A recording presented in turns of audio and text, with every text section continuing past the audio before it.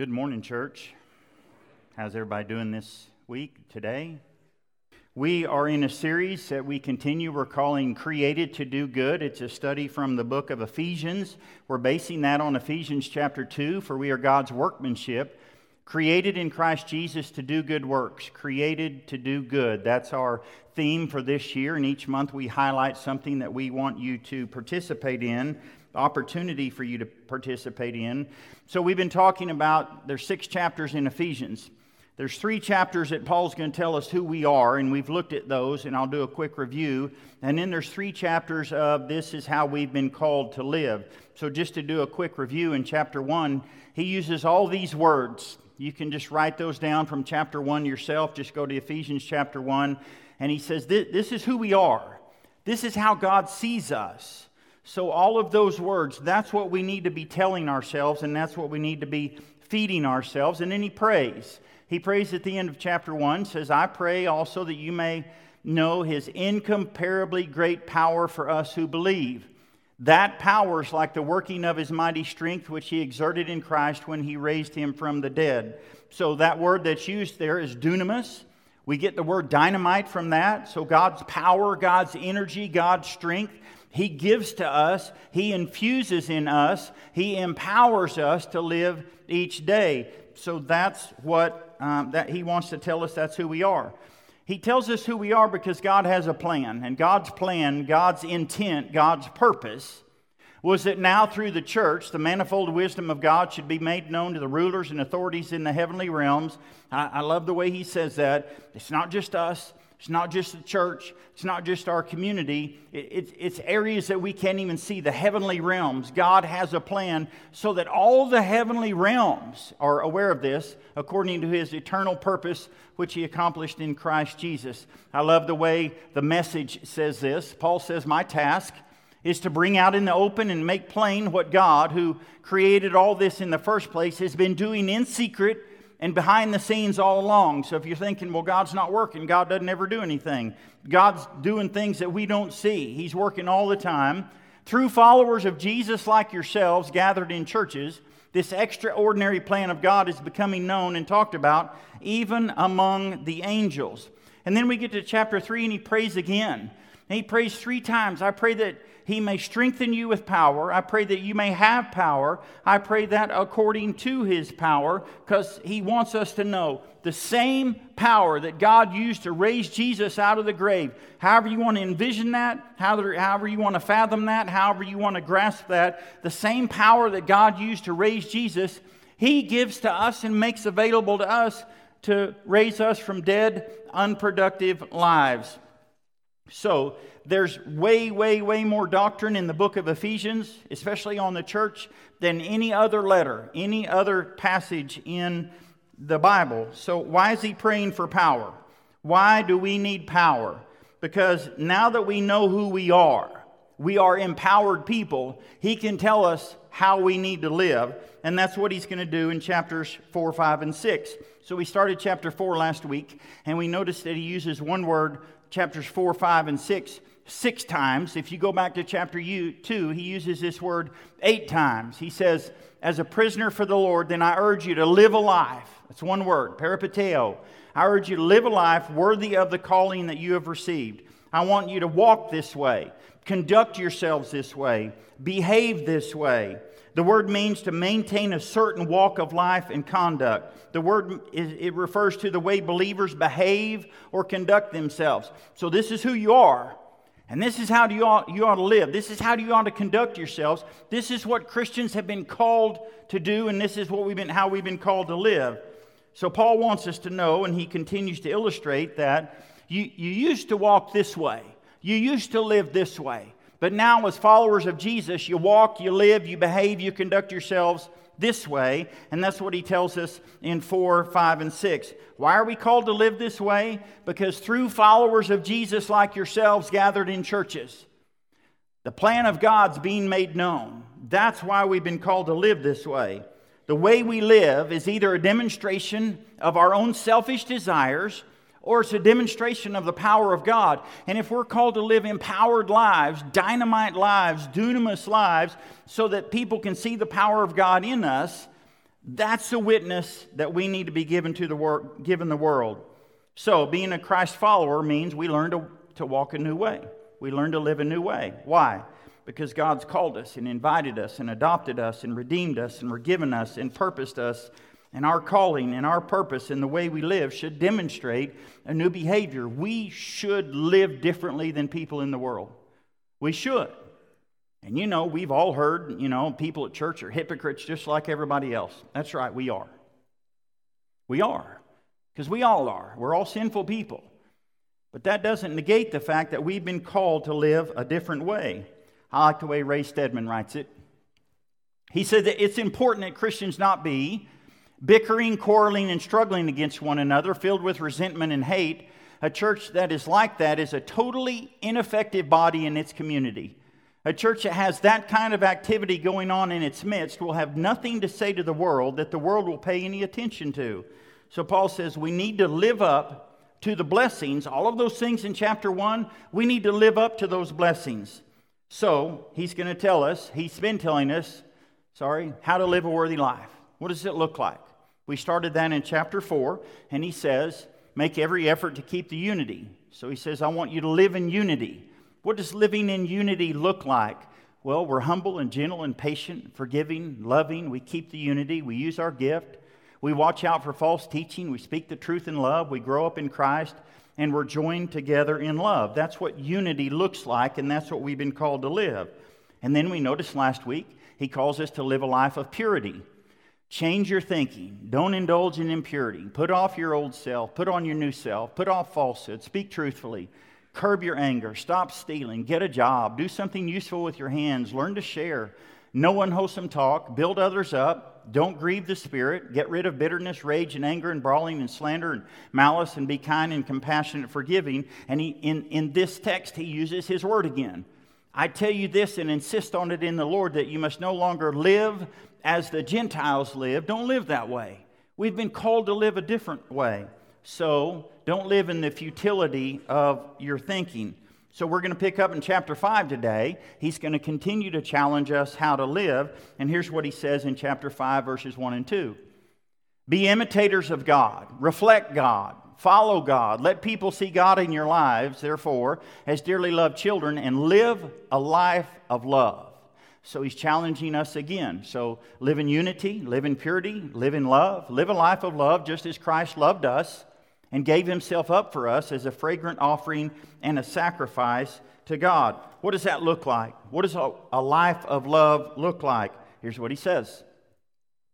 He says, but among you there must not be even a hint of sexual immorality or any kind of impurity or of greed, because these are improper for God's holy people.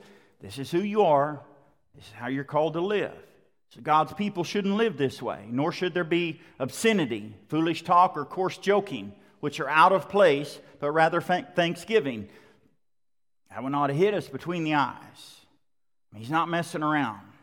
It says God's people, God's holy people, are called to live a certain way, so don't do this. Don't live this way. He goes on. For of this you can be sure, no immoral, impure, or greedy person, such a man as an idolater, has any inheritance in the kingdom of Christ and of God. Let no one deceive you with empty words, for because of such things God's wrath comes on those who are disobedient. Therefore, don't be partners with that. We've been called to be partners with God, so don't be partners with sin. Don't be partners with darkness. So, live in unity and live in purity and live in love. He keeps going. He says, I want you to live this way. You were once darkness, but now you're light in the Lord, so live as children of light. So that same word, we looked at other passages a couple of weeks ago, that same word, here's how John says it. If we claim to have fellowship with him, yet walk, live, behave, conduct ourselves in the darkness, we lie and do not live by the truth.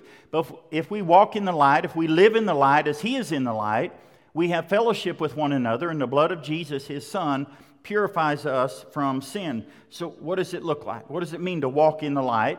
We'll go back to Ephesians, and here's what Paul says. The fruit of the light consists in this, in all goodness, righteousness, and truth. Find out what pleases the Lord. Steer clear of the activities of darkness. Let your lives show by contrast how dreary and futile these things are. So that's what it means to live in the light. We're going to find out what pleases God, and we're going to steer clear of all those things that He just not even a hint of, the things that are improper. Do not be partners with, but He's got more to say. He says, I want you to live carefully. Be very careful then how you live, not as unwise, but as wise, making the most of every opportunity, because the days are evil. So you hear what He's saying. I want you to live a certain way, and He's being specific in that. And He says, I want you to be very careful how you live. What does that look like? He tells us. Be very careful how you live. Live wisely, not like fools. Use every opportunity you have for doing good. Created to do good. That's our theme. We're looking for opportunities to do good. Don't be foolish with your lives, but learn what the Lord wants you to do. Don't be drunk with wine, which will ruin your life, but be filled with the Spirit. The Greek almost says, don't be drunk with wine, be drunk with the Spirit. If you're going to fill yourselves up with the Spirit of God. Encourage each other with psalms, hymns, and spiritual songs. Sing and make music in your hearts to the Lord.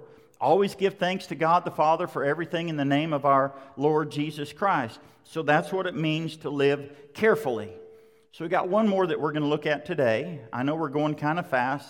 We could spend a lot of time in Ephesians, but we're learning how to live. And he's going to tell us now, for the rest of chapter 5, and about 9 verses in chapter 6, that we need to live in harmony. In harmony. So he's going to talk about relationships. He's going to talk about husbands and wives. He's going to talk about parents and children. He's going to talk about masters and slaves, bosses, employers, employees. And he's going to tell us how to live in harmony. Paul wants to show us what walking in harmony looks like. So what does walking in harmony look like for husbands and wives? What does walking in harmony look like for parents and children? What does walking in harmony look like for employers and employees? And he says the solution to all conflict, the solution in any relationship, the solution to life in any relationship, the basic remedy is right here. Submit to one another out of reverence for Christ. How to solve a lot of problems in the world. The problem as Christ followers is we nod our head and say, absolutely, we should do that, and go out and not do that. Perhaps a better emphasis would be to submit to one another out of reverence for Christ. That's the motive. I should submit to you, and you should submit to me, and husbands and wives, and parents and children, and employers and employees, because we're doing it out of reverence for Christ. So Paul is going to tell us and remind us that in every relationship, there's a third party. You've heard the phrase, there are two sides to every story. That may be true, but there's three parties involved. Husbands, wives, Christ. Parents, children, Christ. Employers, employees, Christ. We need to remember that in every relationship, there is a third party. And the greatest question we can ask is, in any relationship, in the midst of any conflict, what does Christ want me to do? How does Christ want me to respond? What does Christ, who is living in me, how does He want me to live? How does Christ want me to respond, husbands, wives, parents, children, employers? How does Christ want me to respond? The world is waiting to see a demonstration of this verse. The world needs a demonstration of this verse. And Paul says Christians need to live a demonstration of this verse. The solution, he says, to life is not selfishness. The solution to life is submissiveness. And we live in an age where we don't want to be submissive. I'll come back to that. Relationships are a part of life. And Paul says that in every relationship, our first responsibility, my first responsibility is not to my wife. My first responsibility is to Jesus Christ. And if I'll be submissive to Jesus Christ, I can tell you right now, my marriage will be better. Relationships are better when we remember that Jesus is involved. So regardless of what the other person does, it's not about waiting to see what the other person does. It's not about waiting to see how the other person responds. It's not about waiting to see if the other person's going to be submissive. We are called to be submissive people. And that's how we need to respond. And that's why Paul reminds us in the next 2 chapters, in every relationship, I want you to notice the terminology. He reminds us that Jesus is present. Submit to one another out of reverence for Christ. Wives, submit to your husbands as to the Lord. For the husband's the head of the wife, as Christ is the head of the church. Wives should submit to their husbands, as the church submits to Christ. Husbands, love your wives, just as Christ loved the church. Children, obey your parents in the Lord. Fathers, parents, do not exasperate your children. Instead, bring them up in the training and instruction of the Lord. Slaves, employees, bosses, masters, obey with respect and fear and with sincerity of heart, just as you would obey Christ. Obey them not only to win their favor, but like slaves of Christ. Serve wholeheartedly as if you're serving the Lord. Masters, bosses, treat your slaves in the same way. You and your servants are under the same master in heaven. In every single relationship, he drives home the point there are three people involved in every relationship, and we need to remember that we are submissive to Jesus Christ. Our submission to the other person, whoever the other person is, husbands, wives, parents, children, employers, employees, our submission to the other person is a gauge, is a measure of the degree to which we're submissive to Christ. If we're not going to be submissive to one another, that just shows that we're not being submissive to Christ. So Paul says that in every relationship, our first responsibility is to obey Christ. Why? Because Jesus is Lord of our lives, and Paul says, so live that way. Live a way that shows that we're being submissive to Jesus Christ. And when we're at odds with another person, doesn't matter who that person is, when we're at odds with another person, remember that Christ is always present. Because if we remember that Christ is always present, it will help us live that way. Which is why he said in Ephesians 4, be kind and compassionate to one another, forgiving each other. Why? Because that's what God did through Jesus Christ. So we're remembering that there are three people involved. Our problem in America, our problem in churches, our problem as Christians is we want to focus on our rights instead of focusing on what Christ wants. And Paul says, no.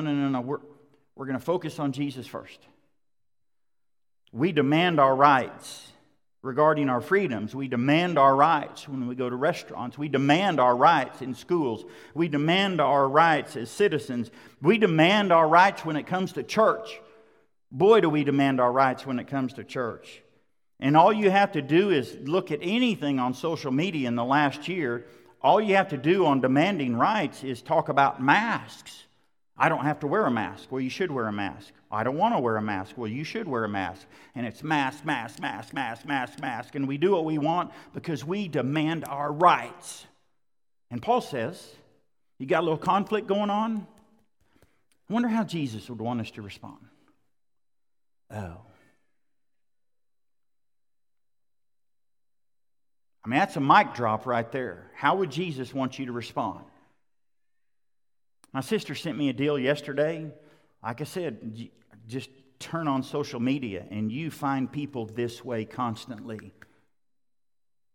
And Paul's writing to the church. Paul's writing to us because we do this constantly. It's not about what we want. It's about what does Jesus want? Submit to one another out of reverence for Christ. I'm always amazed that husbands will jump right past that verse and go to the very next verse. Wives ought to be submissive. I think it says we ought to submit to one another in every relationship. And yet when we demand our rights, it's like, well, why should I submit to you? Why should I submit to police? Why should I submit to schools? Why should I submit at restaurants? I'm going to demand my right, and by golly, I'm going to show up and let them know what my right is. Paul says, there's three people involved in any relationship. And that's how we ought to live. So he says, this is how you live in harmony, husbands and wives. This is how you live in harmony as a family. This is how you live in harmony at work. Obedience to anyone on this earth is simply an expression of our commitment to the Lord. It's a tough one. Like I said, this is a tough one. We'll nod our head and say, man, that Paul can preach. And we'll go out and...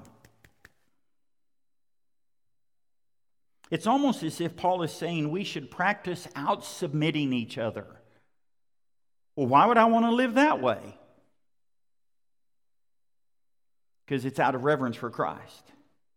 We ought to practice out-submitting each other. It's the willingness to yield to the good of others. It means to consider others better than ourselves. It means to serve and seek what's best for others, which God demonstrated, which God has demonstrated, which Paul has illustrated in Ephesians. Even in chapter 5, he says, Jesus came and sacrificed. Jesus loved us, and He's a fragrant offering. And look at all the blessings God gives to us because He's doing that in submission to us.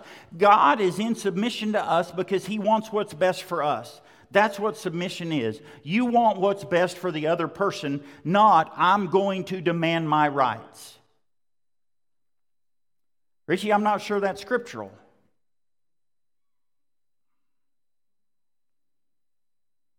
In every relationship, there are three people involved. I read this week, and I didn't know if I liked it, but I think I like it. These teachings are not distinctly Christian. Even people in the world would acknowledge this is how people ought to act, and this is how people ought to be treated. There's nothing uniquely Christian about this. What makes these teachings uniquely Christian is it taps into the power of God, which is what he's been saying.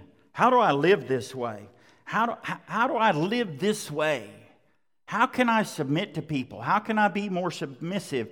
And it goes back to, now to Him who's able to do immeasurably more than all we ask or imagine, according to His power that's at work within us.